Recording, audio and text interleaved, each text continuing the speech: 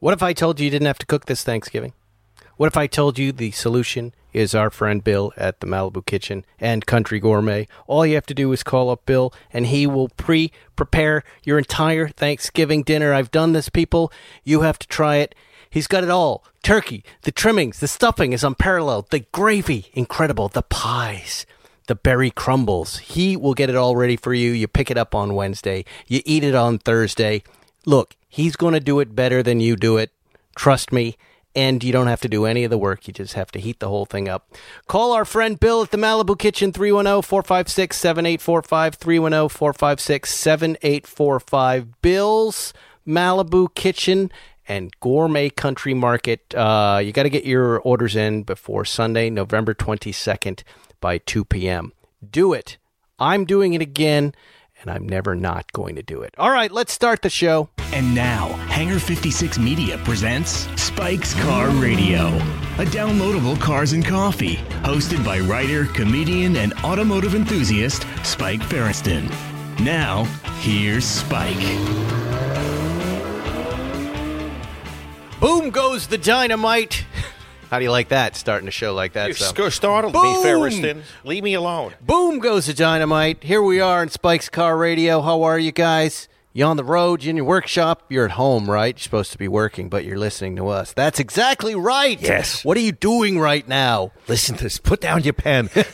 Turn off your computer. Listen to us instead. We're going to have a lot of fun this hour. We're going to help you make money. It's better listening to us than doing your job. They're not. We have, but we do have a good show for you wherever you are, new friends and old friends. Later on, we're talking to a fella by the name of Marshall Terrill. Marshall Terrill writes Steve McQueen books, and he's got a new book in his own words. And as you know, Zuckerman and I, Seinfeld, we're all obsessed with Steve McQueen, and this guy is the preeminent. I've never met a guy like this, and I'll set this up when I set up the conversation, but boy, are you guys in for a treat just listening to this guy, because he knows everything, Zuckerman. He knows everything. Imagine me going, okay, what about this? What kind of baseball player was Steve McQueen when he played with the Chino Camp for Wayward Boys or whatever the hell he lived? He knew the answer to that question. He went and talked to the other ball players and said, isn't this great? What? I have one question. What? Is his birth name Marshall? Because Marshall seems like a very convenient name to have for a biographer of Steve McQueen. I didn't ask him that question because the interview was about Steve McQueen, not Marshall. I didn't really quite care. Well, that's what gets me. Marshall? That's the snag in the carpet that gets me. You know, this is a snag in the podcast right now. I was I'm excited. Leave me alone. Just be quiet for a second. All right. God. In addition to that, we're sponsored this week by Hodinky. We'll read their ad. We love them. Isn't it good to have a sponsor that we love, Zuckerman? Yes. Blue Chew is. I don't know if they're coming back after what we did to them. Hold that mic up to your mouth. Where's my penis pills? I was supposed to get a box of dick pills. I don't, and I can't say with any sort of accuracy that I'm pretty sure they're not advertising with us anymore. And I think it may have had something to do, but I don't know. I'm just guessing. With me? With you talking about how the hole in the penis has teeth and crunches the pill. Wasn't that? Yes. Do I miss them? I heard the butthole has teeth, too. Oh, Jesus, Zuckerman, please. But I don't know. Maybe they'll come back. Anyway, terrific show for you guys. It was quite an eventful weekend, too, Zuckerman. I called you on Saturday so excited. Do you remember? I was in my Porsche Drive App 992, the car you and I love. And I called Zuckerman because I was so excited that I had outrun the police. Right? You shook the tail. I shook the tail. And it's funny because I've often wondered, like, well, how do people get into car chases? Don't they? What do they do? What is that decision process that leads them down this awful road where it's suddenly helicopters, they run, and then they get billy clubbed, right? And decision process is kind of a theme in this podcast today. Yeah, and it happened to me. Not really, but kind of. Okay. You accidentally engaged in the conduct. Let me see if I can describe the situation so the listeners understand the situation. Okay, first, Sunset Boulevard by UCLA. There are 2 lanes moving in both directions. I am stuck behind that thing, and I know listeners will relate to this. The 2 slow drivers, one on the left, one on the right, driving side by side. On purpose. I don't know that it's on purpose at this point, but I get behind the car on the left because it's a brother. It's a Porsche GT4, white. It's got ceramic brakes. And my thinking is this guy will understand, hey, you know, it's at least 45 miles an hour here and you're driving 30. Maybe you'll recognize as a Porsche brother that I'd like to go by you. He does not. I don't know who this motherfucker is. Oh, good. But I was offended. I thought there was a Porsche brotherhood. I thought there was a flashing of lights. I thought there was an understanding that we are all friends. And we're better drivers, and yes. This old guy and his wife and his inability to drive this car and his passive-aggressive slowing down, he proceeds to drive like that for quite some time until we get to a street called Veteran, right? Now, here's where it gets a little tricky, but see if you can follow it. All right. They're doing construction at the light at Veteran, and we go from 2 lanes down to 1 lane. All right. So the person in front of me on the right decides to take a right turn before that. So now I'm side by side with that guy, and I start to speed up to take the space in front of it. Who can get to that spot first? You understand? Right. So it's you can 2 coming into 1. Yeah, you want to be first. You want to be ahead. Now he decides to gun it. Now he decides to gun it. Would you say he's an old CS? What is that? Cocksucker.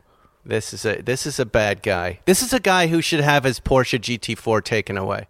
And I hope he's listening. I hope one of you guys, there aren't many white and black GT4s out there, but this guy, if you know him, you need to talk to him. And you need to help him understand the left lane is a passing lane, and when someone wants to pass, they're allowed to pass, and you don't have the right to slow everybody down. At the time, I needed to get home. I was late. I needed to get home for a meeting. Anyway, doesn't matter. Here's where it gets fun, okay? It gets down to 1 lane, but it's really a second. It goes from 3 to 2 because there's a left turn lane there, okay? In the lane in front of us is a big truck, like a U-Haul truck. Instead of competing with this guy for that 1 spot, I decide I'm just going to go to the right because it's still open to the front. Yeah. I'm just going to cut in front of all the cars. And I get down there, and then I'll work my way into the left around this truck, okay? So now I've got the guy beat. He goes screeching, by the way, in his dumb ass trying to race me. All I hear is, like he almost smashes into the car in front of him. His wife starts yelling at him. Like, the guy's in big trouble, right? And I'm laughing, and now I'm at the front, and I look to the left, and here's this big-ass truck. And I'm like, well, I should go in front of him, right? And I have my car turned on into Sport Plus, right? Loud mode. The light changes, and I burst. What I don't know, and this is like where we get into like ticketdismissers.com Instagram feed. They like to put people getting in trouble with the police up there and the stupidity. Here's my stupidity and what I didn't know. To the left of me on the other side of this truck that I can't see past, LAPD. There's a car sitting right there. Whoops. So I blast off, whoop, like that. Immediately, I hear whoop, whoop. Like that. I'm like, God damn it. Where did he come from? I look there, but he can't get over yet. So I'm taking off. I've only made noise up to speed limit. I was not speeding, but I was making noise. Okay. Is that a violation? Yes. In fact, it's a bad one. What is it? That's called exhibition of speed. Exhibition of speed. Okay, and that's a 2-pointer. That's 1 level below DUI. Yes. Right. Just making a little noise, accelerating too quickly. My tires did not screech. Nothing else happened. What do you say, Judge? Well, I as a cop who once pulled me over and for that very violation, I said, my car is an exhibition of speed standing still. Yes. I said, there it is the problem. I think I didn't break any laws. Have you ever seen the clip of the guy, I think it's ticketdismissers.com who has it. These are the guys who fix the traffic tickets and are sometimes sponsors. It's the guy sitting at the light in the BMW, and he revs the engine, and the cop's behind him, and he goes, shut up, moron. Shut the fuck up, moron. That's me. I'm the moron in this situation, right? So I look behind me. I'm like, oh, this is exactly what I need. But I pull over to the right and start slowing down, and I notice the guy can't get into the lane yet because he's in the turn and traffic has moved. So I'm driving now 35 miles an hour. He starts racing up towards, but doesn't get close to me, right? But he's jamming with the lights off now and then back on. And I'm like, I get the message.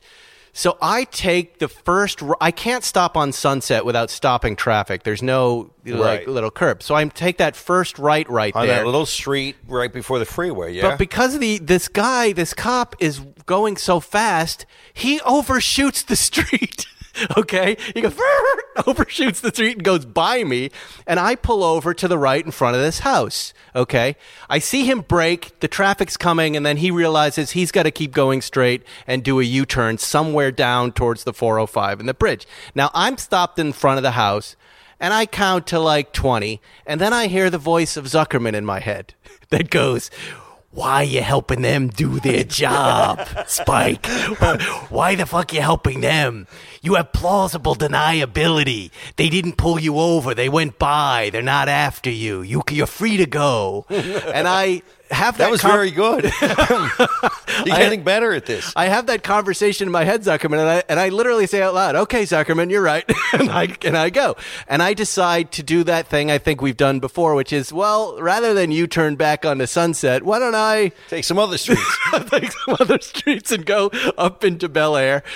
And I do. I go up into the hill, and I realize I'm going to loop back, and there's a good chance this guy's going to come up the street, and I'm going to see him there. But I stopped. I waited a moment. How long do I don't think there's any law that says I have law that says how long you got to wait. Exactly. You're not deputized in your own arrest. And if you want to stop me and ask me, I'll tell you the truth. And then I made another left, and I said, why don't I go deeper up into Bel Air? And so finally I got up by Mulholland, and I came down some funky way, and I stopped, and I called you. And I was so excited. Then I was excited. I was excited like I've evaded the police. You said, well, look, if they got your license plate number, let me know when they find you and beat you with billy clubs, because I just want to be on the phone listening while that happens. Well, I thought it was funny because, of course, the car's not registered to either one of us. So yes. Pull a Porsche drive. Go down to downtown L.A. They wouldn't have seen it anyways. And in my, I don't know, the whole thing, I was so excited that I was by the time nightfall came, I could not believe that I had done any of this. I felt so guilty, and I felt I felt bad. Oh, you fool! This is Oh, you ruined it for yourself. Well, I like to follow the rules, and I felt bad. Oh God, Ferris! Not for the Porsche GT4 guy. Now I'm taking the award back. You got the Wheelman Award. We had taken it from the thief. I've given you the Wheelman Award. Now I'm giving it back to the thief because he's not sorry he broke the law, but you are. Yeah. You can't be a wheelman if you're sorry about breaking the law. I'm not built for crime. I wake up at 4 a.m. I'm like, oh my God, something's going to happen. But I do now understand why people run a little bit. There's a thrill, first of all. It's very thrilling feeling. Adrenaline, man. It's exciting. You go, well, my situation is different. They're not going to call helicopters in for me. All I did was X, Y, and Z, right? But you can see how this thing would escalate. Sure, because one split-second decision, and then you're off in a direction that you later wonder about. And then you get in so deep. And then what do you do? Yeah. I mean, I would have killed for that when I was in my 20s. If they had only tasered you, that would have been so much fun. It would be great. Yes. Yes. I would want to see that from some sort of street camera from a weird angle. No, the tasers have cameras in them. Oh, they do? Yeah, when they heat you up, you get a recording. It's like being on the roller coaster. Could you heat up a chicken, do you think? Yeah. When you say heat up, what do you mean by that? Heat you up. That's what, trust me, you get hot when they hit you with the little spikes, they go in and they give you the electric charge. You're knocked off your feet. You go flying. And then when those little prongs are still connected in you, they can give you little zaps to make you comply. The camera is built into the gun. Into the taser gun because, there's a lot of controversy around when they deploy the taser. And we've gotten some recoveries for some meritorious clients. I mean, sometimes they do misuse these tasers. Wow, I've never seen, or maybe I thought that was just the chest cam or the body cam that they were wearing. Got it in the tasers. Wow, that must be a shaky shot. I mean, it's alarming, and it makes this horrible noise. Well, if LAPD or Sheriff, if you want to do that to me and you feel like you need to, come by. There's two things I want them to do to you, and it's been done. One is to give you the taser shot, and the other one is you put on the bulletproof vest, and then wait. And the third one is you wear the suit, and the dog chews you up. I would like to do that. That would be fun. Yeah, you put on the suit, and then you go to try to run away from the dog, and then the dog But eats the bullet, you. I wouldn't trust the armor with the bullet. It's too stupid. It can go wrong. Yep. But they can Right. just shoot you in the head. Yeah, that wouldn't be good.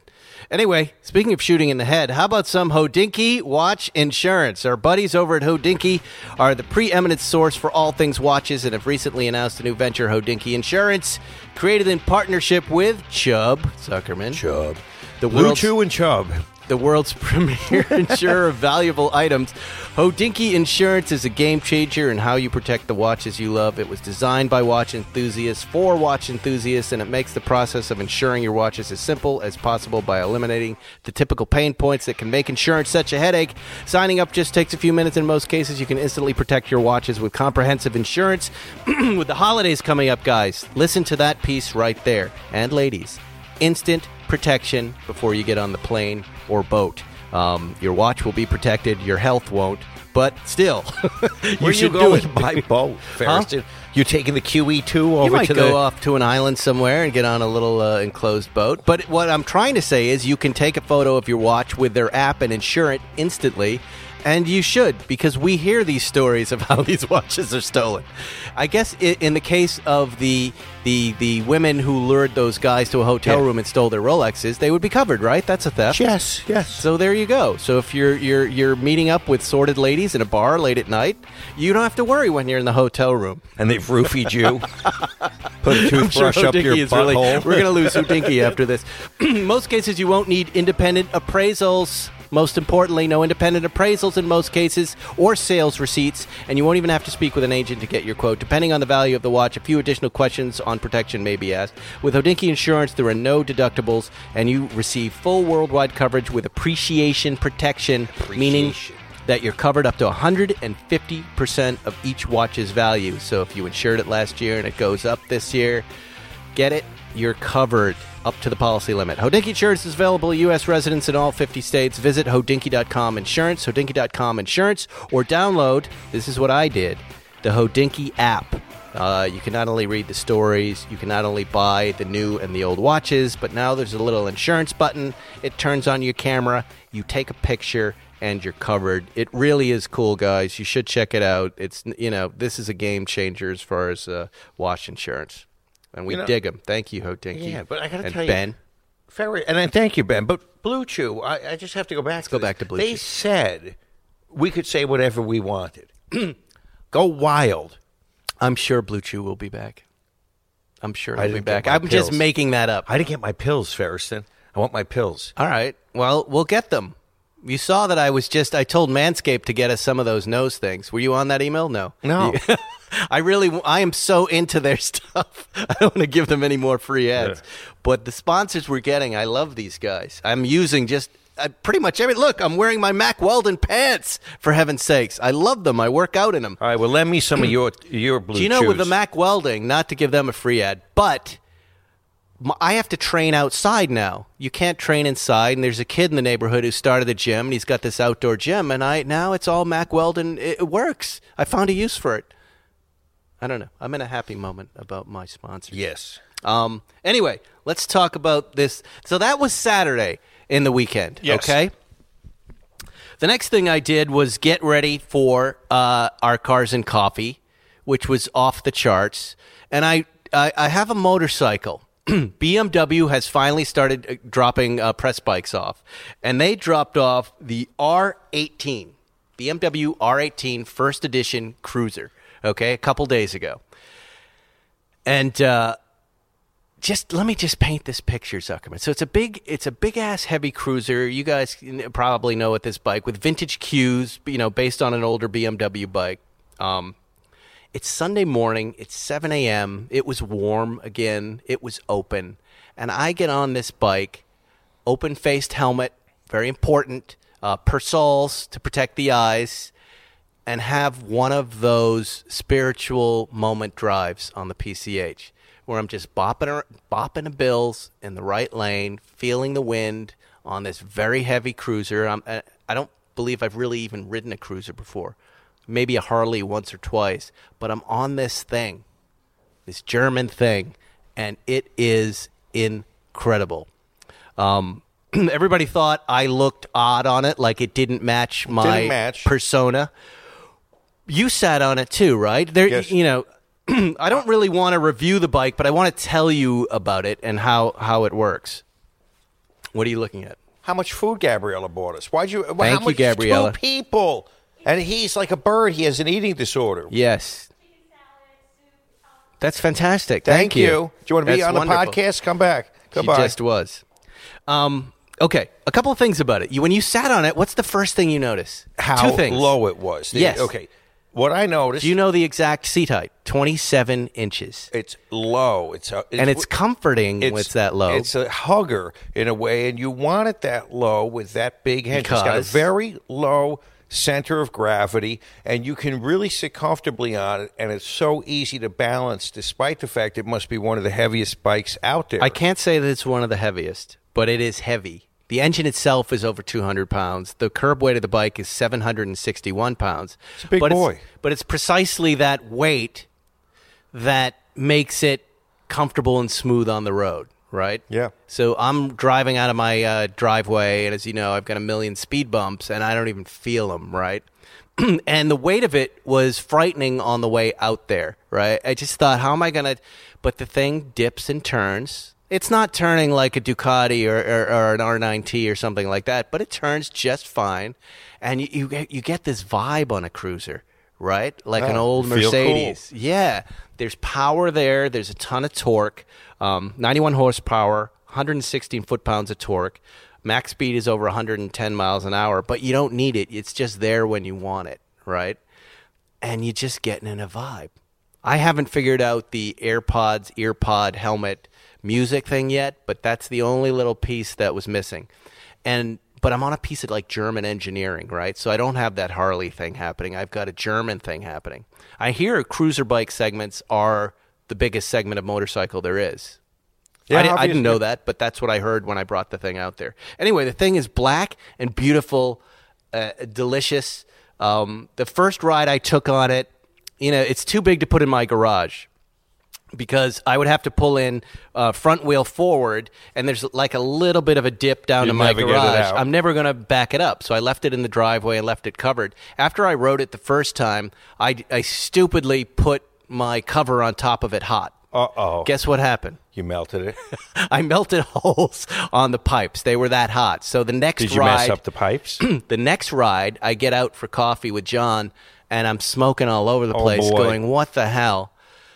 I get home, and I do the quick how-to YouTube, and there's a guy there who goes, it's an SOS pad, a little water, a little soap, SOS, won't scratch the chrome, comes right off. I do it. It worked perfectly. Really? It didn't scratch the chrome? Perfectly, Zuckerman. The soap, the bluey soap, keeps it from scratching. The whole thing was perfect.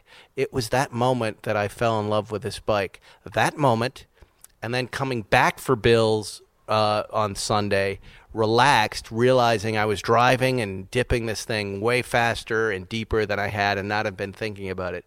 This is a great bike. This is a really fun experience. I think the 56-year-old Spike is vibing with it, and the attitude it has, the relaxed nature of what a cruiser is. Whether it can penetrate the Harley stronghold or whoever's selling these bikes, I don't know, but for me, like for a Porsche guy, it's yet another two-wheeled thing that I would jump into. Like there's a world where I would put a Ducati, and then I would put this cruiser next to it, and then I would have the old bike for like a third different drive. It was beautiful. What I liked in particular was the center RPM gauge says made in Berlin. Berlin built. It says Berlin built. Yeah, it was just a cool little unnecessary detail that tickled me. Yeah, air and oil cooled. It's got a beautiful exposed dry shaft that you can look at. It's great. I really was digging it, and I'm really happy they sent it over there. Leno says he's getting it next. He goes, yeah, when you're done with it, you send it over. So that means tomorrow. And he goes, yeah, please.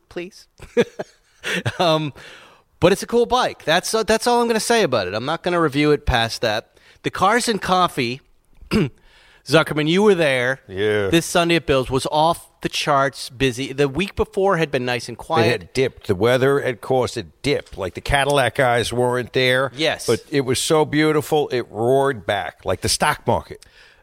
But don't you feel like it was critical mass, busier, bigger? I was not comfortable. Right, exactly.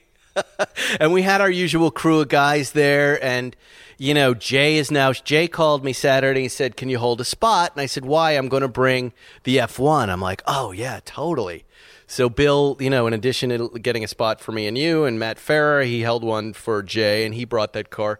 People went bonkers for this thing. Bonkers. What are those cars worth? 15, 20? Last I checked, 15. How many are there?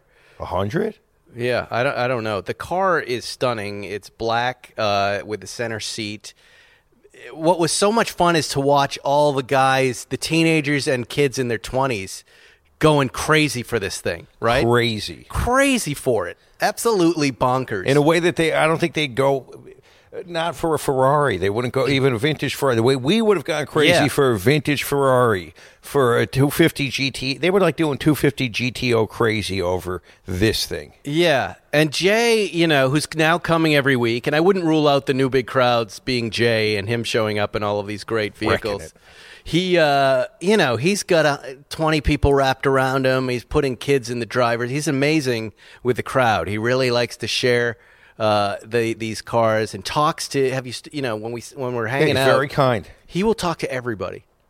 It does not matter how crazy. It does not matter. Hey, can you come over here and look at this?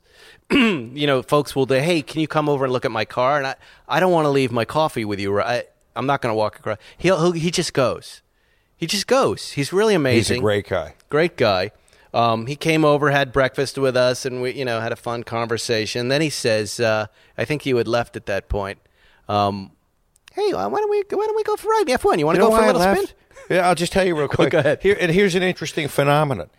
You were sitting there with Tony. Yeah. Your friend Tony, and he knows Jay, I think, and Jay and the three of you. And then other people just decided to sit there. Not asking, really. They just, sitting down there and joining. And there was took your seat. Some guy took my seat, and the guy wanted. I saw that. Yeah, and then that guy wanted to kind of shit talk another guy in the car business, which I wasn't interested in hearing on Sunday. You shit talk Monday to Friday. Sunday, I want to be happy. I don't want to hear shit talk. Yeah, we had a good crew there. We had Tony Vinciquerra, who runs Sony Pictures. Always good. Car guy. Fun guy, car dealer, and runs one of the biggest studios in the world.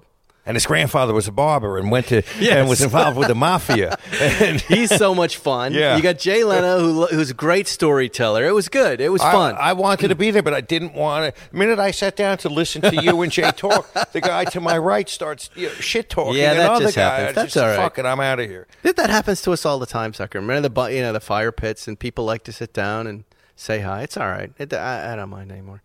But Jay goes, hey, let's go for a quick ride in the F1. So I go, yeah, that would be fun, right? So we get up, we get into his car. Everybody goes crazy, first of all. You're going in, you're going to move this thing, you're going to start it up. It's like, Gina Lola Bridget at a movie opening. So just the crush of cameras come around us. And I get in the car, and I put my mask on, and Jay's got his mask on. And I, in my head, I'm going, wow, this is a really small, tight enclosure. But Jay's getting tested, I'm sure, every day on set. And I know I'm getting tested every week, and I had just been tested negative. And then this other guy, I don't know who this guy is. But English guy? Yeah, he's a friend of Jay's. Goes, hey, can I come too? And he gets in the car. He gets in the third seat to the left of Jay Leno. Who's that guy? He's an Tony. Importer, exporter. He's helping Tony. some of our friends bring those cars in. Tony. But he's Jay's guy. Is he not Jay's guy? I don't know who he is. I don't know if he is or is it. So we get in the car. We all take off, and we're going up Malibu. And I look over, and the guy's not wearing his mask. I'm like, what's going on here? And I'm jammed up. It's funny. The seating position is my feet are straight forward like this together. My leg straight up against Jay Leno's leg. Tony's legs up on the other side. Weird. Three weird threesome. Three weird guys. It's hilariously fun. The car's making great sounds, but I'm kind of distracted by the guy not wearing a mask in a tiny biosphere. It's really presumptuous. I suppose part of you would be like, hey, it was just going to be the two of us. Why are you coming along in the first place? No, I didn't care about that because I don't. think Jay and Tony are good friends. So in my head, I'm thinking, okay, well, these guys are good friends. This guy, clearly Jay, who's a little older than I am, is not worried about it. But now I'm thinking, maybe he is. Maybe he never noticed. Maybe he's too kind. Well, the to seating say position something. is he's ahead of him, so he couldn't really see. But there are 2 rear view mirrors on the windshield. In any case, about 10 minutes in, the guy realized he didn't have his mask on, and he put it on and wore it for the rest of the ride. Oh, well, that's helpful. Yeah, I know. At that point, But it was an interesting moment for me psychologically, because and I'm sure you're ready to ask, and other why people didn't you say something? Why didn't I say something? Put your goddamn mask on. Right. And I don't know. I think this was not my ride. It was not my thing. And I not the fell captain into of the ship. You're a passenger. I was a passenger, but still, I'm a little disappointed in myself that I didn't speak up, because I'm not one not to speak up. I've been in this situation multiple times, but I don't know. It was a mistake.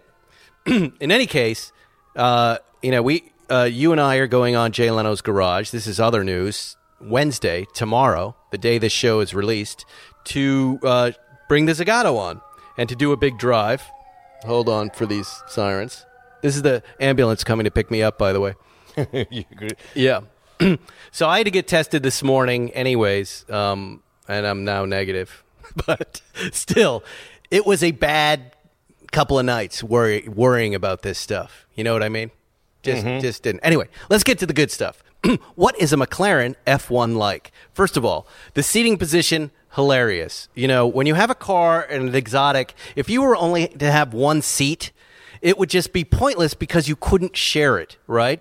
Jay was going on about how natural the center seat position is in the McLaren, and in this configuration with that center seat forward and these 2 seats back, it is amazing, and it seems very natural, and you're in the center of the lane, and it was really cool. For me, the position was just exotic enough to make it fun, right? I wasn't uncomfortable. I was quite comfortable, but you're wedged up against 2 other guys. It has British air conditioning, and it worked well enough because it wasn't that hot of a day. And this car, Zuckerman, is very much like the Carrera GT in that it is a mechanical analog exotic, right? Unlike anything you've ever been in, right? I can honestly say I understand why it's worth the money it's worth, because this car delivers an experience that no other car delivers.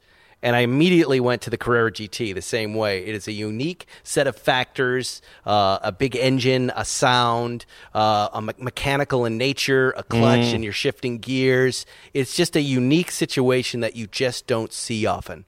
And, Jay's headed up Malibu Canyon. I'm thinking, right, now if Jay goes, hey, let's go for a little spin, what do you think? 10 minutes up and then 10 minutes down, right? No. He starts heading for the 101. So we're driving for 45 minutes just to get to the highway. And he goes, yeah, I want to show you guys what it does on the highway. Then we start driving to Santa Barbara. He starts heading north. Holy shit. And he gets on the on-ramp, boop, guns it. We're changing lanes, boop, guns it. And we are laughing. And the sound of this car is so incredible. It really is, and everywhere people are still taking pictures of us on the highway and hanging out with cameras. It was so memorable and so much fun. And the car is nothing what I imagined it. Right? It really is worth every dime. When you're in it, you go, if I ever have that money, I need one of these cars. How does it relate to a modern McLaren, if at all? Oh, here's one. I mean, again, I wasn't driving it, okay? You look at the tack, the instrument panel. It looks like they had paper dials in there. Like, right. None of the money went into that. None of that looks McLaren at all. What does feel McLaren is the seat. One of the funniest things about new McLarens is how comfortable they are. It's a very comfortable seat and in very nice driving position, and you can sit in traffic in a McLaren. And I didn't expect that. I could feel that in this car. And then the exotic nature of it. It's very primitive. So it's I'm trying to think of the right cartoon analogy. Maybe it's the early Mickey Mouse versus the current Mickey Mouse, right? Yes. The 1930s. Yeah, it's that, and it's very hot roddy, and again, it's got a Carrera GT like thing happening in that you can tell a Carrera GT is a Porsche, but it's not like any other Porsche you've ever driven. And if you're a guy who wants to shift gears and use a clutch, and this, it's great. You'd have to. If you were collecting McLarens, you would have to have this car. This is a holy grail.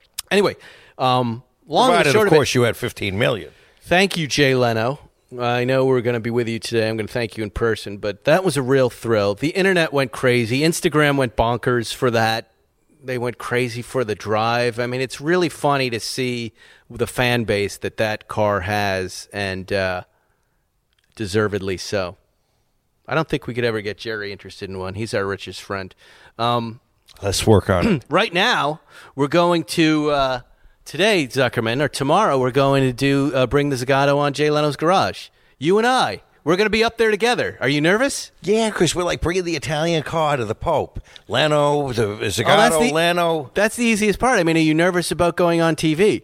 Why do you have to bring that up now? I'm trying not to think about it. I'm trying to be in denial. I don't want to look in the mirror. I don't want to see how ugly I am. I don't want to think about that. I insisted that you were there. If I think about it, dummy, and I've been thinking about ways to get out of it. As we're sitting here, that I almost said I would rather you do the segment. I just want to watch. No, okay. I think you're going to be great, by the way. Thank you. Keep fucking me up. Let me tell you why, all right? First of all, you and I are just going to have a blast standing up there, right? It's Jay Leno's Garage, CNBC. It's just fun. Lots of people who aren't normally on TV, John Wilhoitz, people like this, they all go on there. You have such an encyclopedic knowledge of facts, which I won't. I'll forget everything when I get up there. So when they say what kind of carburetors, you'll go Weber, and here's how many cc's, 1921. You'll know those things. But also, we'll get to play off each other, which will be fun. And I would imagine Jay Leno's going to make a bunch of slip and fall banana peel lawyer jokes. At my expense, At okay. your expense. Tell him to make some Jewish jokes, too. I like those. But I think he mentioned when we were in the McLaren that he said we could maybe drive some of his stuff. Like he's got... Okay, now I have a day tomorrow. I have to know, is this going to go all day? Am I out the entire day? I don't think so. I think this will be a couple of hours. Okay. I think it's just a stand-up, and then... Because of COVID restrictions, the drive, I don't know how the drive works now. I think it might just be Jay by himself, but I can stay with the car. You don't have to worry about that. I'm going to meet you up there separately. Yeah, you and I will drive up, bring the rally car. I'll pick up the Zagato this morning and gas it up. We should meet around here. Clean. Huh? We should meet over by this location, because if we're going to Burbank...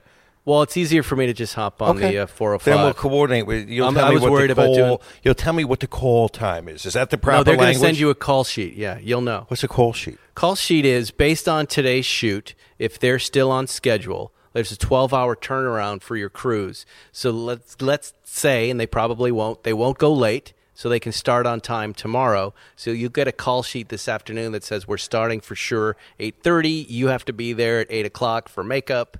And what do you mean? And girdling. Yeah, no. I'm gonna take care of that today. I'm gonna go running with winter clothes on and hefty bags on top. Sweat it off. It's car guys watching the show. Nobody cares what we look like. Relax. You don't even have to dress up, Zuckerman. I'm gonna go in a pair of jeans and a t-shirt. It's great. It's a great show to do. You're gonna love it, and the fans are gonna see the Zagato. I believe they're doing an episode on resto mods, and I've already. Divorce them of the idea that this is a resto mod, because technically a resto mod is an old car with modern parts, but we'll get into that on the show. This is a sanctioned... And we will say hello to Paolo and Andreas. Yes, the we have a lot to say car. about them, and what they did right and what they did wrong and what they don't stand behind, Zagato. And what they don't stand for. And what they don't stand for, our growing resentment towards that company. Which only enriches the history of a beautiful vehicle. But it's going to be good for us. Let's get on to our guest. Let's see, how long have we gone on here? 37. Forever. That's great. I was going to bring up your neighbor in Malibu and the barking dog. I thought that was funny. That made me laugh on Sunday. About them writing? Yeah. Tell everybody what happened. You're in this temporary house because your Malibu house burned down. The house in Malibu burned down, so we moved into a trailer community called the Point Doom while it's being Club. rebuilt. Yeah, during rebuilding. It's been 2 years since the house burned down, and we're really just breaking ground. Wow. We're hoping that in January of 2022, we will have our house back. In the meantime, I bought a trailer in the Point Dume Club, and it's a trailer park. It's a snooty trailer park. It's a Malibu trailer park. It's a trailer park. Different. My son, Dal, refers to these people as trailer snobs, which is kind of funny juxtaposition. But for the price of a trailer in Malibu, you could probably buy a mansion in Georgia.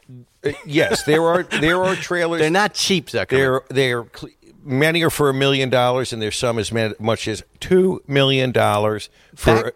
Wouldn't you, back in Rockford Files days, they were probably cheap, right? Yes. Right. Absolutely. And I thought you couldn't buy the property, but you buy the trailer, and you buy the space is like a 99-year lease, although it renews. Who owns the dirt?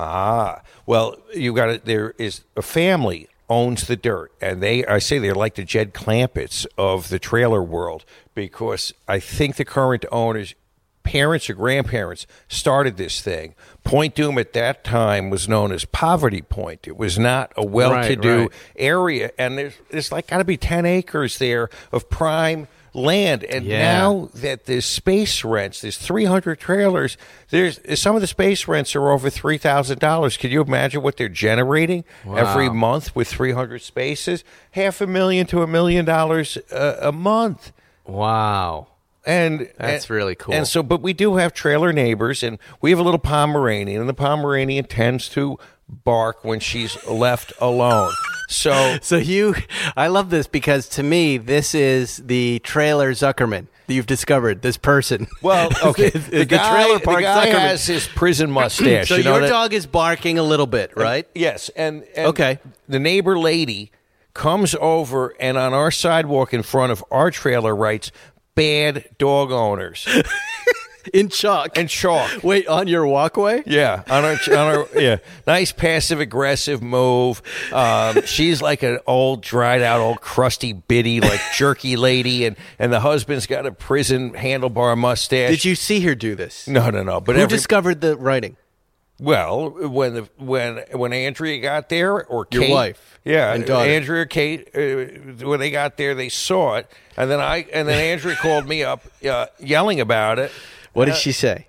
These people, how rude, and this and that, and they said, and then I guess she went over there, and the lady said, "Were you upset?"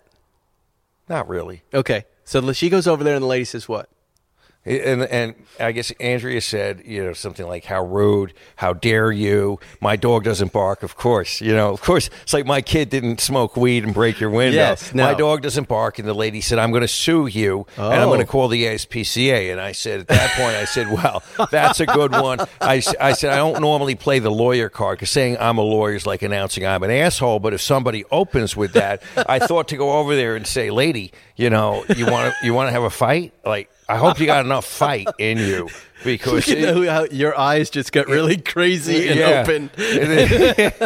And the smile of a lion before it kills a gazelle is what I just saw. She wants to mess with me. But then again, did you go over there? Did you say it? No, because I'm mature now, Ferris, and I'm almost your age. You are. And when will you be my age? Next week? Yeah, on Sunday. And so I decided that in a way, if I want to fight with the trailer neighbor, yes, they're trailer people. I'm slumming it.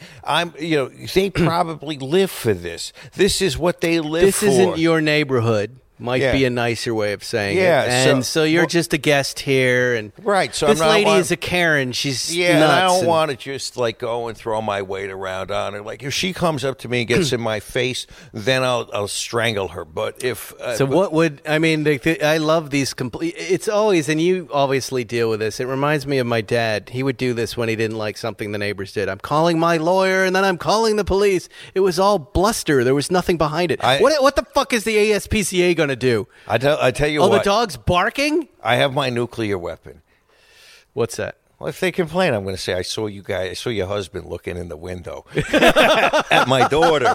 And I figure that'll shut them the fuck up. I'll never hear another word from these people. Would you recommend that people listening do that in case they get cornered? I figured, what's going to, I said, God, these lunatics. Why not make another spurless accusation? Well, I just figured as long as they're being crazy, I don't really want to roll around in the mud with these people. So I just figured I saw your husband looking in the window at my daughter. And then I figured that would be the That's end good. of it. Yeah. There you go. Now you know how to think like Zuckerman.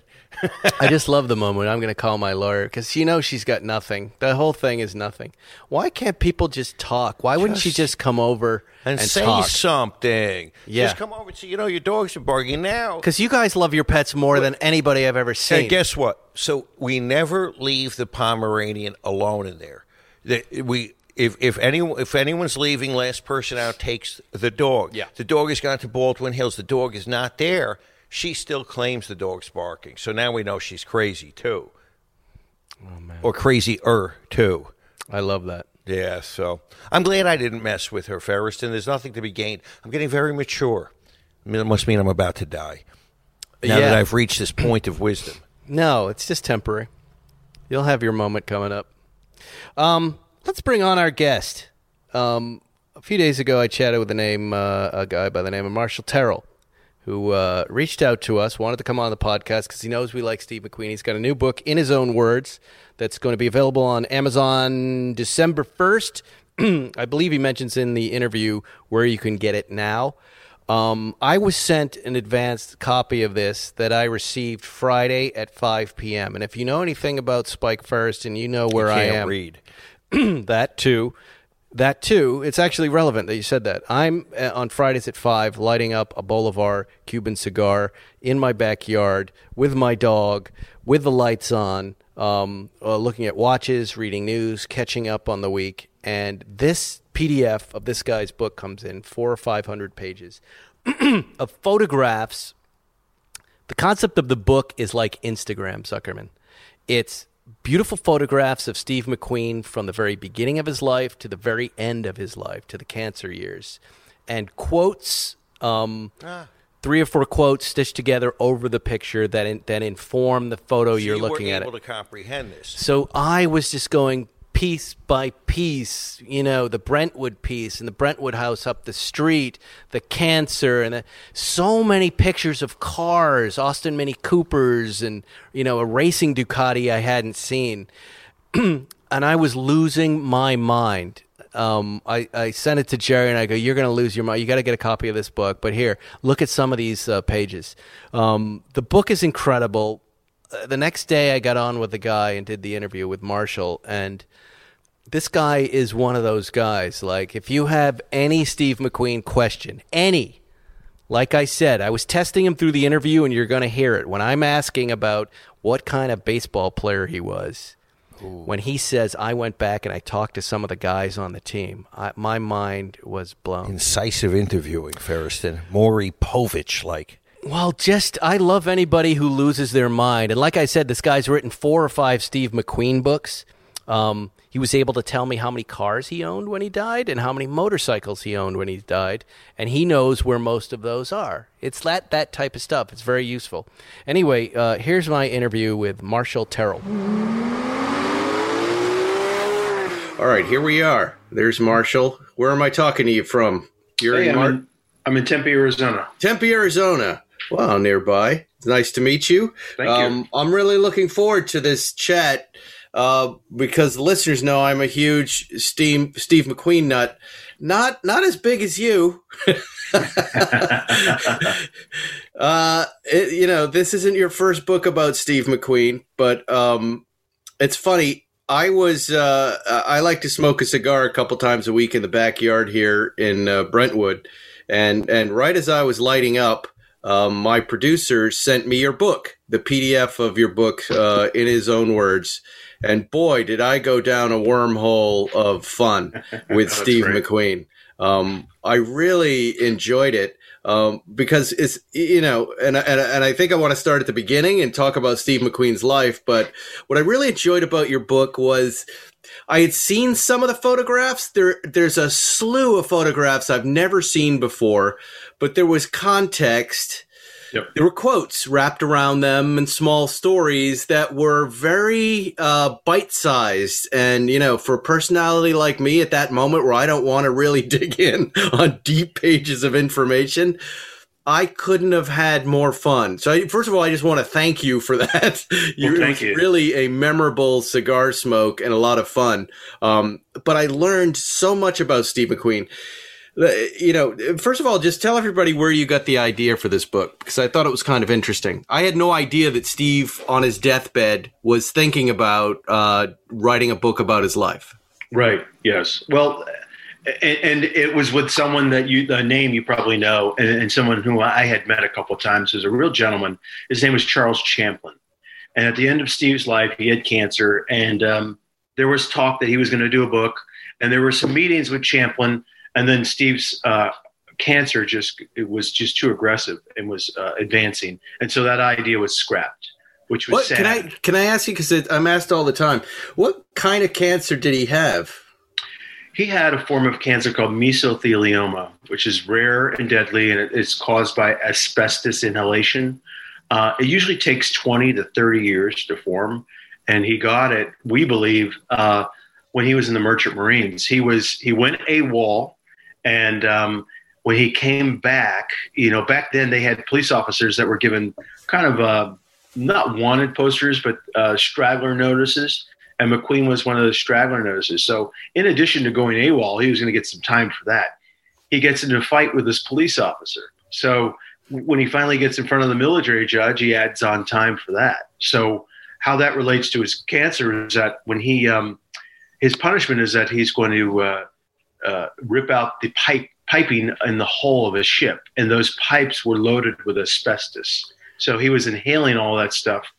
And that was in December of 1949, and he was diagnosed with cancer in December of 1979. So it took a good 30 years for it to develop in his body.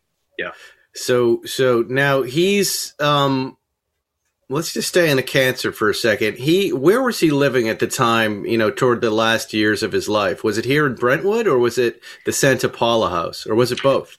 It was the Santa Paula house, but you skipped the Malibu house, which was kind of a cool place. But yeah, he had discovered he just wanted to get into flying airplanes. I mean, he had done the motorcycle thing, he'd done the car thing, and all of a sudden he decides that he's going to fly antique airplanes. And Santa Paula, which is about an hour north of Los Angeles, he is the antique plane capital of the world, and he decides that not only is he going to start flying there, but he's going to actually live there. And not only is he going to live there, but he's going to live in an airplane hangar with all his motorcycles and his toys.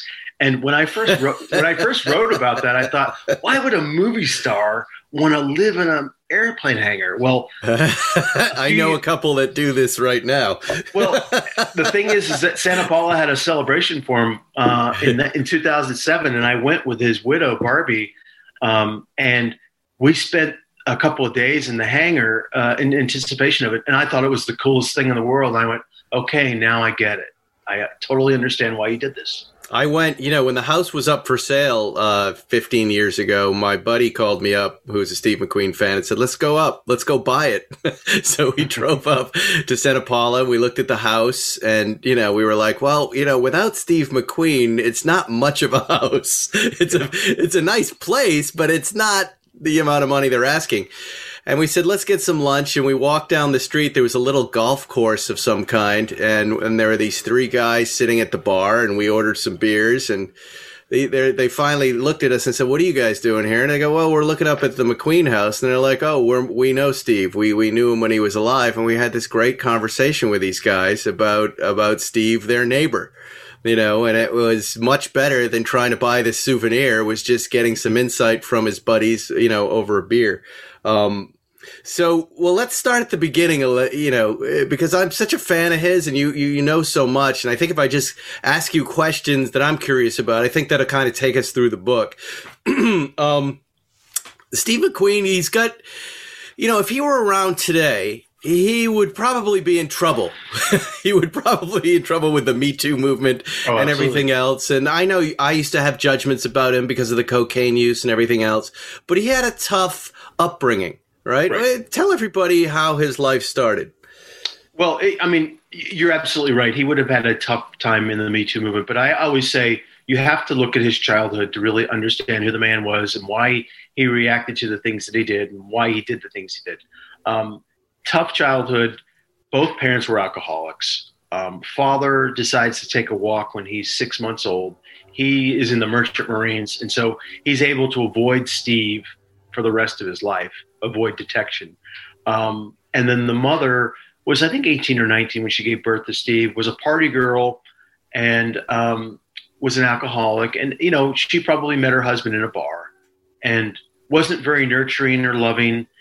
And so she pawned Steve off to her parents, Lillian and Victor Crawford, who were very, very strict Catholic people, who raised him for the first 4 years of his life. Then, of course, the Great Depression hits, and then they have to move lock, stock, and barrel. They have been successful people in the Indianapolis area, and they've got to move. And they live in a cook shack, which is an abandoned rail car on the land of Claude Thompson, who was Steve's granduncle. And Steve moves into the big house.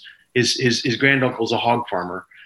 So Victor and Lillian are relegated to this cook shack. So then he's passed on. And where is this? What state is this? This is in Slater, Missouri. And this is a very, very small, I can't even think of the nearest town. The nearest town is called Marshall, but it's about 2 hours from Kansas City.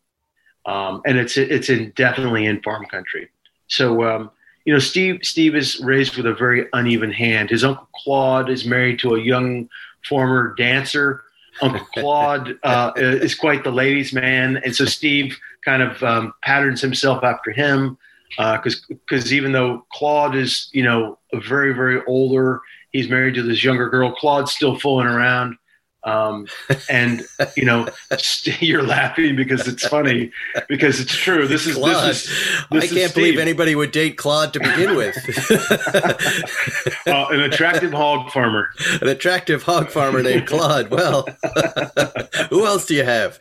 It says the young dancers. So then what happens is that his mother, Julian, gets remarried, and she relocates to Los Angeles. So she calls for Steve. He gets there, and then he encounters a very abusive stepfather.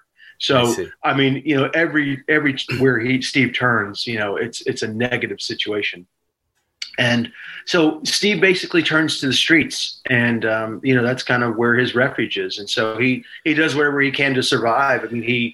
He breaks into shops. He jacks hubcaps, which I think must be a lost art form now, because I don't know if anybody steals hubcaps anymore. Right. They might steal rims, but not hubcaps. No, they steal the whole wheel. Yeah, you come out now and your car's on cinder blocks in my neighborhood, and there's nothing. It's impressive how quickly they can do it. So what finally happens is that he's out of control, and then she sends him the Boys Republican Chino there. And I'm fairly sure you've probably been to the car show there.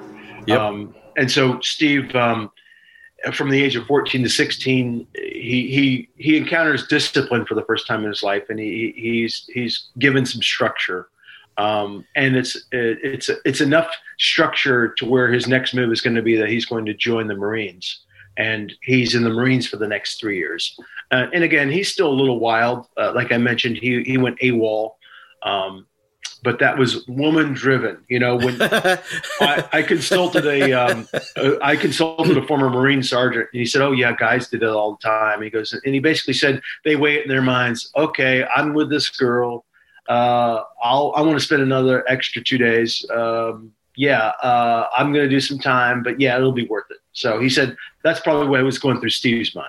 Yeah, so, and as I go through your book here, I'm flipping through it. There's so many. He talks about when he was 13, having his first drink and being hungry and stopping at a farmhouse, and a woman invites him in, and he stayed there for a few days. Yes. Boy, did I learn a thing or two, is a quote. And then you flip down a little more, and then you see him on his Little League team, or it looks like actually a high school team. It's the Boys Republic. Yeah, it's the Boys Republic team. So there's another thing I did not know about him that, I'm a huge fan of Steve McQueen, but, baseball. Now we have baseball in common.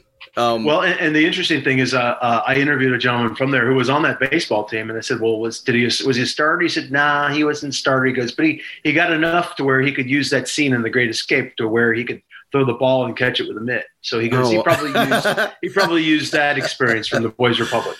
It's so much fun. I mean, that's what's so nice about the format of your book.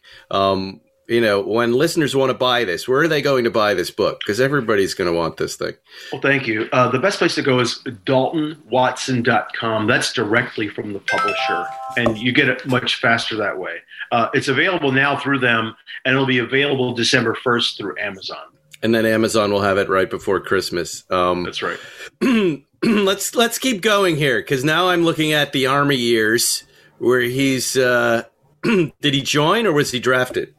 He actually enlisted. The problem is that I'll give you the sequence and you'll see why he joined. When he rejoined his mother in New York City when he was 16. Right. She called for him. He gets there. It's a bad situation. And so he leaves their house. He goes into a bar. He bumps into two guys, and this sounds like a fable, but it's not. It's true.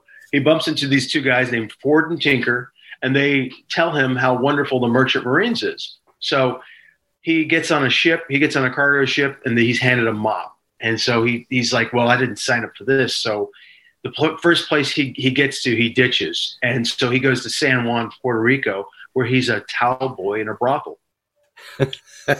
And the famous quote there is, they love blonde-haired, blue-eyed boys. Towel boy is a phrase Letterman used to use, and now I'm just wondering if that's where he got that from, if he knew that little bit of business. That's so funny. And so he's a towel boy in a brothel. Yeah. If you see the movie Night Shift with Michael Keaton, there's a Keaton plays a towel boy in a brothel for a little while, so that'll give you some reference. Towel, please. That's right. He snaps his fingers. Yes, that's crazy. Oh man. So when he gets back, he's charged with vagrancy because he's sleeping in a park, and then he does time on a chain gang. Jeez. And if you need reference for that, you've got Cool Hand Luke for that. Right. So he finally gets back to New York City, and he's doing things like he's making sandals, he's carrying out condemned radiators in buildings. New York City at that time, I guess it's kind of reminiscent of New York City today, but it was a rough place back then. And he decides, he says, "Hey, when are you going to get with it?" He had visions of himself at the age of 50. Standing in a street corner asking for change. And so he said that's when he decided that he was going to join the Marines. And he said he joined the Marines because they were the toughest. So he enlisted at the age of 17 with his mother's permission. And the next thing you know, he's on a train to Paris Island, South Carolina. It's it's such an amazing story. It's almost like the life of a novelist, really, except he's getting all of these experiences and he's going to, channel it into acting. I'm here now where he's working at his friend's TV repair shop, followed by him playing his saxophone, where he contemplated becoming a jazz musician, which is really an interesting shot for me. He's sitting there playing an alto sax, I think. And I'm looking now to my left where I have a picture that Jim Marshall took of Miles Davis and Steve McQueen together, right? Well, and now there's context for that. They knew each other, right? They knew each other in the 50s. And Steve hung out with all those jazz guys in the 50s, and he had contemplated becoming a jazz musician. But I never knew that. His complaint was, and he didn't have any musical ability. But he said, again, a perfect actor. I'll play a jazz musician. And if you see him holding that sax, it looks like he knows exactly what he's doing. He looks perfect. Yeah, he knows the exact shot. No, you see the actor in him. Followed then by him in a beautiful 1948 MGTC Roadster. Look at that he won in a high-stakes poker game? Right. Tell me that as story. You can see, you can see all these life experiences. I mean, he puts it on film. So, for example, with that high stakes poker game, he puts it to use in the Cincinnati Kid. And, with cars, he's always, racing in movies. So his movies become almost autobiographical in a way. That's the beauty of following Steve McQueen. Is like, okay, he used this from this. He used this from here. He used all those wonderful life experiences and just put it all on screen. Where are you getting these photographs from? I haven't seen hardly any of this stuff. Well, a lot of it are from just different collections. I've been at this McQueen thing now for almost 30 years. So I get people from all around the world emailing me. And advent of the internet. My first book on McQueen was before the internet, and pictures were hard to come by.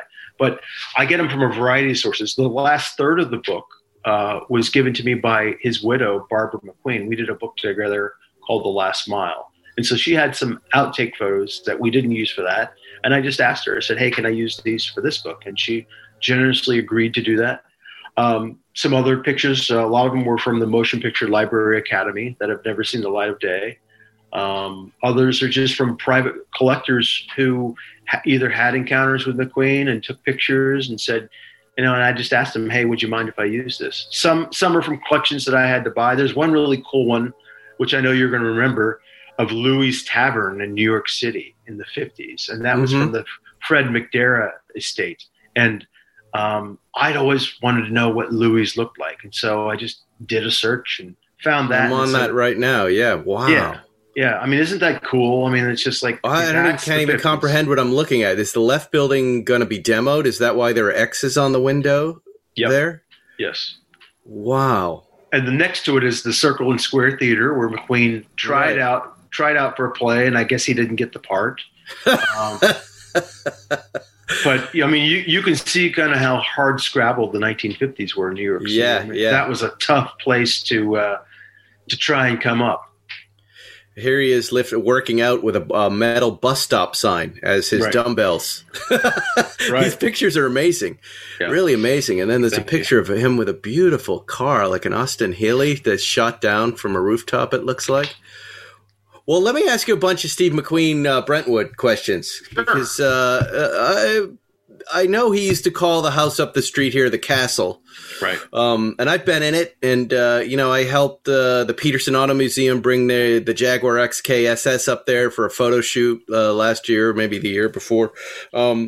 There's a rumor in our neighborhood that the speed bumps that we have are because of James Garner and Steve McQueen racing up and down the street in Austin Mini Coopers. And families being upset. McQueen lives, James Garner lived right down the street too. Have you ever heard that story? I have not. I would have to believe that he would have some respect for his neighborhood. Now, I do know this, is that he did race his motorcycles up and down Mulholland because he got a lot of tickets from cops up there. Yes. But I would think he'd have a little bit more respect. But he did have an Austin Healey, so that part is true. It was an Austin Mini Cooper was the car. They were in Mini Coopers. He, also I remember hearing a story from Bert Olander at Circle Porsche, an old car salesman who worked for Waszak Polak back in the day, who had given Steve the keys to a 911R. An old 911R that he picked up on a Friday and returned on Monday morning and said, if I keep this car, I'm going to get too many tickets, too many speeding tickets. I'm going to get arrested. And, that kind of indicates what you're saying, that he wasn't exactly bombing around neighborhoods. So the Brentwood house then is at what point in his career? Where, tell me how he comes to buy this beautiful house up here and when he leaves it. Well, this comes right on the heels, right before The Great Escape hits. So The Great Escape is released in July of 63. He buys this house in February of 63. And they're house hunting because they've outgrown their home on Solar Drive. Mm-hmm. And he's about to become this big movie star, but just not yet. So he's a little nervous. And this realtor comes and takes him to this house, and she's not talking price. And he says... he gave an anecdote that as the higher he climbed to the house, the more dollar signs that he saw in his eyes. And and then he says, 10 minutes later, they said, yes, we want the house. So, and the quote you have is beautiful. It's the kind of place I've always dreamed about. I'm my own guy and have my own house where I want it. Our area is called Brentwood, not Hollywood. It's very quiet. And there are no cars around, no television wires, no smog, no traffic, no people with Chinese lanterns or bells or parties. I don't understand that last bit of business. I mean, I live up here and it's quiet, but we have telephone wires. But it's a very charming quote. What is he talking about? Kind of being out of the rat race of Hollywood and in the suburbs? That's right. Yeah, he was very proud of the fact that he lived in a family-style neighborhood. But the ironic thing is, and I always tell people this, like, do you know how close that is to the Sunset Strip? That's all he had to do was just hop on his motorcycle, and 5 miles away, he's in the Sunset Strip. You know, so he had the best of both worlds. As you know, he was a guy that was not very faithful to his wife. So he was he'd had the nice family unit in Brentwood, but again, just hop on the bike and then boom, he was right there in the heart. And he called that house the castle, right? Right, and that's what it resembled. It's a beautiful house. I mean, it's unlike anything you've seen before. We were up there. We go up all the time. It's got a guardhouse at the bottom, like a big yellow stone guardhouse that looks old. And as the big wooden gates open in, it takes you up. It's like about maybe an acre property, and it takes you around the bottom up to the top.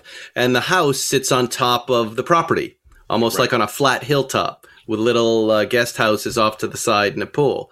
And what I didn't know about it, I've seen it in pictures, but what I love about it is it's really focused on the garage. Like, you just want to drive up that road and you want to park right in the center of that courtyard. And it's got these 3 garage bays. It's really a beautiful car guy home. And the house is like kind of small by comparison. Yeah. How long did he live here in this neighborhood? He lived there from, again, 63 to, I think he moved out in 71. That's when he got the divorce from Neil. But one of my favorite quotes in the book is he's in the driveway and he's talking about a Tony Curtis article that he had read. And he said, you know, when Tony Curtis became so successful, he walked out to the driveway and he didn't know what car to take. Mm-hmm. And McQueen said, when I first started scoring, I would buy every motorcycle, I'd buy a piece of clothing. He goes, and then I got into cars. And then he said something to the effect of, and damned if I didn't do what Tony Curtis did. And I've got this beautiful picture of him looking at 2 cars, contemplating which one he's going to take to work that day. I saw that, and it's interesting. It's another interesting little piece of the puzzle that Tony Curtis is really responsible for the car collecting in some ways, right? And focusing it in, and it's always that way. There's always someone in your life, if you're a car collector, that it kind of inspires you to do the same thing, and I had no clue it was Tony Curtis. And I love that which car do I drive anxiety. Such a funny observation that if you have more than one car, you do have that moment. I never think of it as like, oh, this is great. It's kind of like, what haven't I driven? What do I get? What kind of maintenance do I have to do? So, from your point of view, you've been, why were you so into Steve McQueen? What's your connection to Steve? It's an emotional one in that my dad was the original McQueen fan. My dad just passed away at 83 years old in July, and he watched Wanted Dead or Alive. But when I was a little bit older, McQueen then became a movie star. And so what he would do was he would come and he'd take me out of school, and we would go see the McQueen picture together. So it was a bonding thing. And I found out as I traveled throughout the world doing these book signings that I wasn't the only one, that this was a kind of a love that fathers had passed on down to their sons and now to their grandsons. So McQueen, the reason kind of why he's iconic and eternal is, I use that as an illustration as to why. So that's my first connection. And then as I got older, I connected to him just because, there's something about him that, as an actor, you don't really care about most actors, but you care about McQueen beyond his acting. You care about him as a human being.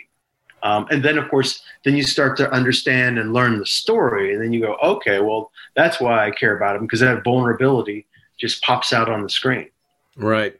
Here he is on page 93 in his 58 Speedster with Rudge knockoff wheels. License plate clearly visible, PNC 232.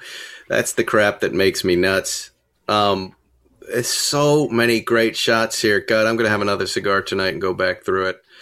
I really love this book. It's, Oh, boy, and then we're not even into all the film stuff. Well, thank you. And I'll tell you the reason why I did the book was because, and again, I'll qualify this with, this is my 7th book on Steve McQueen. So I'm going to say I'm guiltier than anyone else. So, but I've seen your books and they're good, but this thing has, it's the perfect size of in an Instagram age. Yeah.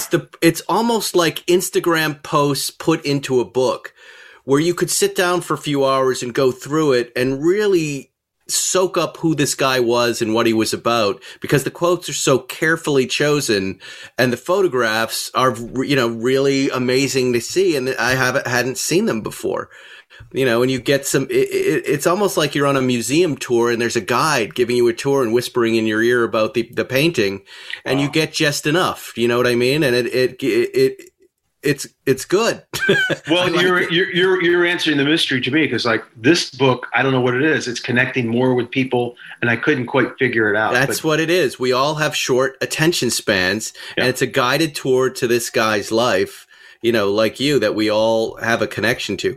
I want to ask you before you go, the Steve McQueen collecting multiple, that anything he's touched is now worth like 30 times its normal value. His overalls from the movie Le Mans sold for $1 million, wow. Right? The car, two, maybe 3-part question. One, is there more stuff out there in your research that you've seen that has not come to market? Cars and memorabilia? Well, there's one piece that I've seen that we tried selling and it didn't work, but it's this box, it's this trunk from this movie called Yucatan that he was going to do right after Bullet. Mm-hmm. And it's this unbelievable, decadent script, but with pictures. And they only made 3 of these trunks. And what happened is that he was going to make it after Le Mans, then Le Mans crashed. And then he had to scrap that idea. And mm-hmm. So that, to me, that is almost like the Holy Grail, because there's only 3 of them. Chad, the son, has one of them. A couple, the other 2 associated with the movie have it. That's a piece of memorabilia that I would personally like to have, that I think is going to be worth a lot of money someday. But like, I heard once the sunglasses sold for a lot of money. Well, mm-hmm. One of the wives said, boy, if I'd known they were worth that much, I would have given them the other 10 pair. So, like sunglasses and watches and cars, have you come across, and motorcycles, stuff like that we don't know about? Well, yeah, there's some collections that I know of, but I think one of the reasons that you asked the question is, why is it worth so much? Well, no, hold on. Okay. You said you got some collections that you know of. Yes. What can you tell us about that? Well, like there's a collection from somebody that knew Steve McQueen in the Santa Paula days, where there's still some antiques out there, lamps, stuff that he collected that was in his house. Yeah. Worth, but not cars and watches. No. That's the high end. I just want to be clear. What we're talking about on Spike's car radio is other cars that Steve McQueen might have owned, or motorcycles. No, we're, with the cars and stuff, we're getting to an area now where, it's been owned 3 and 4 times over. So, yeah. So at the end of his life, I think he had 53 cars and like 150 motorcycles. So now we're just getting into an area now where there's just getting resold. Wow. I didn't know that. That's a lot. That's more than I thought. I mean, I had awareness of the Husqvarna motorcycles, and Chad has the Speedster, and I know there's a camper truck that comes up every once in a while. Right. But what did you say? There were 53 cars and about 150 motorcycles, and a lot of unfinished motorcycles. He had a warehouse in Ventura where he had a full-time Indian mechanic just rebuilding his bikes for him. Wow. His name is Sammy Pierce, and he's well known in the Indian world. Yeah, well, that to me is that's it. That's his Tony Curtis moment. When you got a guy there building stuff for you, that's your own works kind of mechanics bay to make stuff. Well, this is great. It's really been fun talking to you. I mean, I could just go for days. I'm flying through this and looking at the pictures. I just want to encourage everybody to it's Marshall Terrill, right? That's how I pronounce your last name. Marshall Terrill's new book that's going to be available on Amazon December 1st.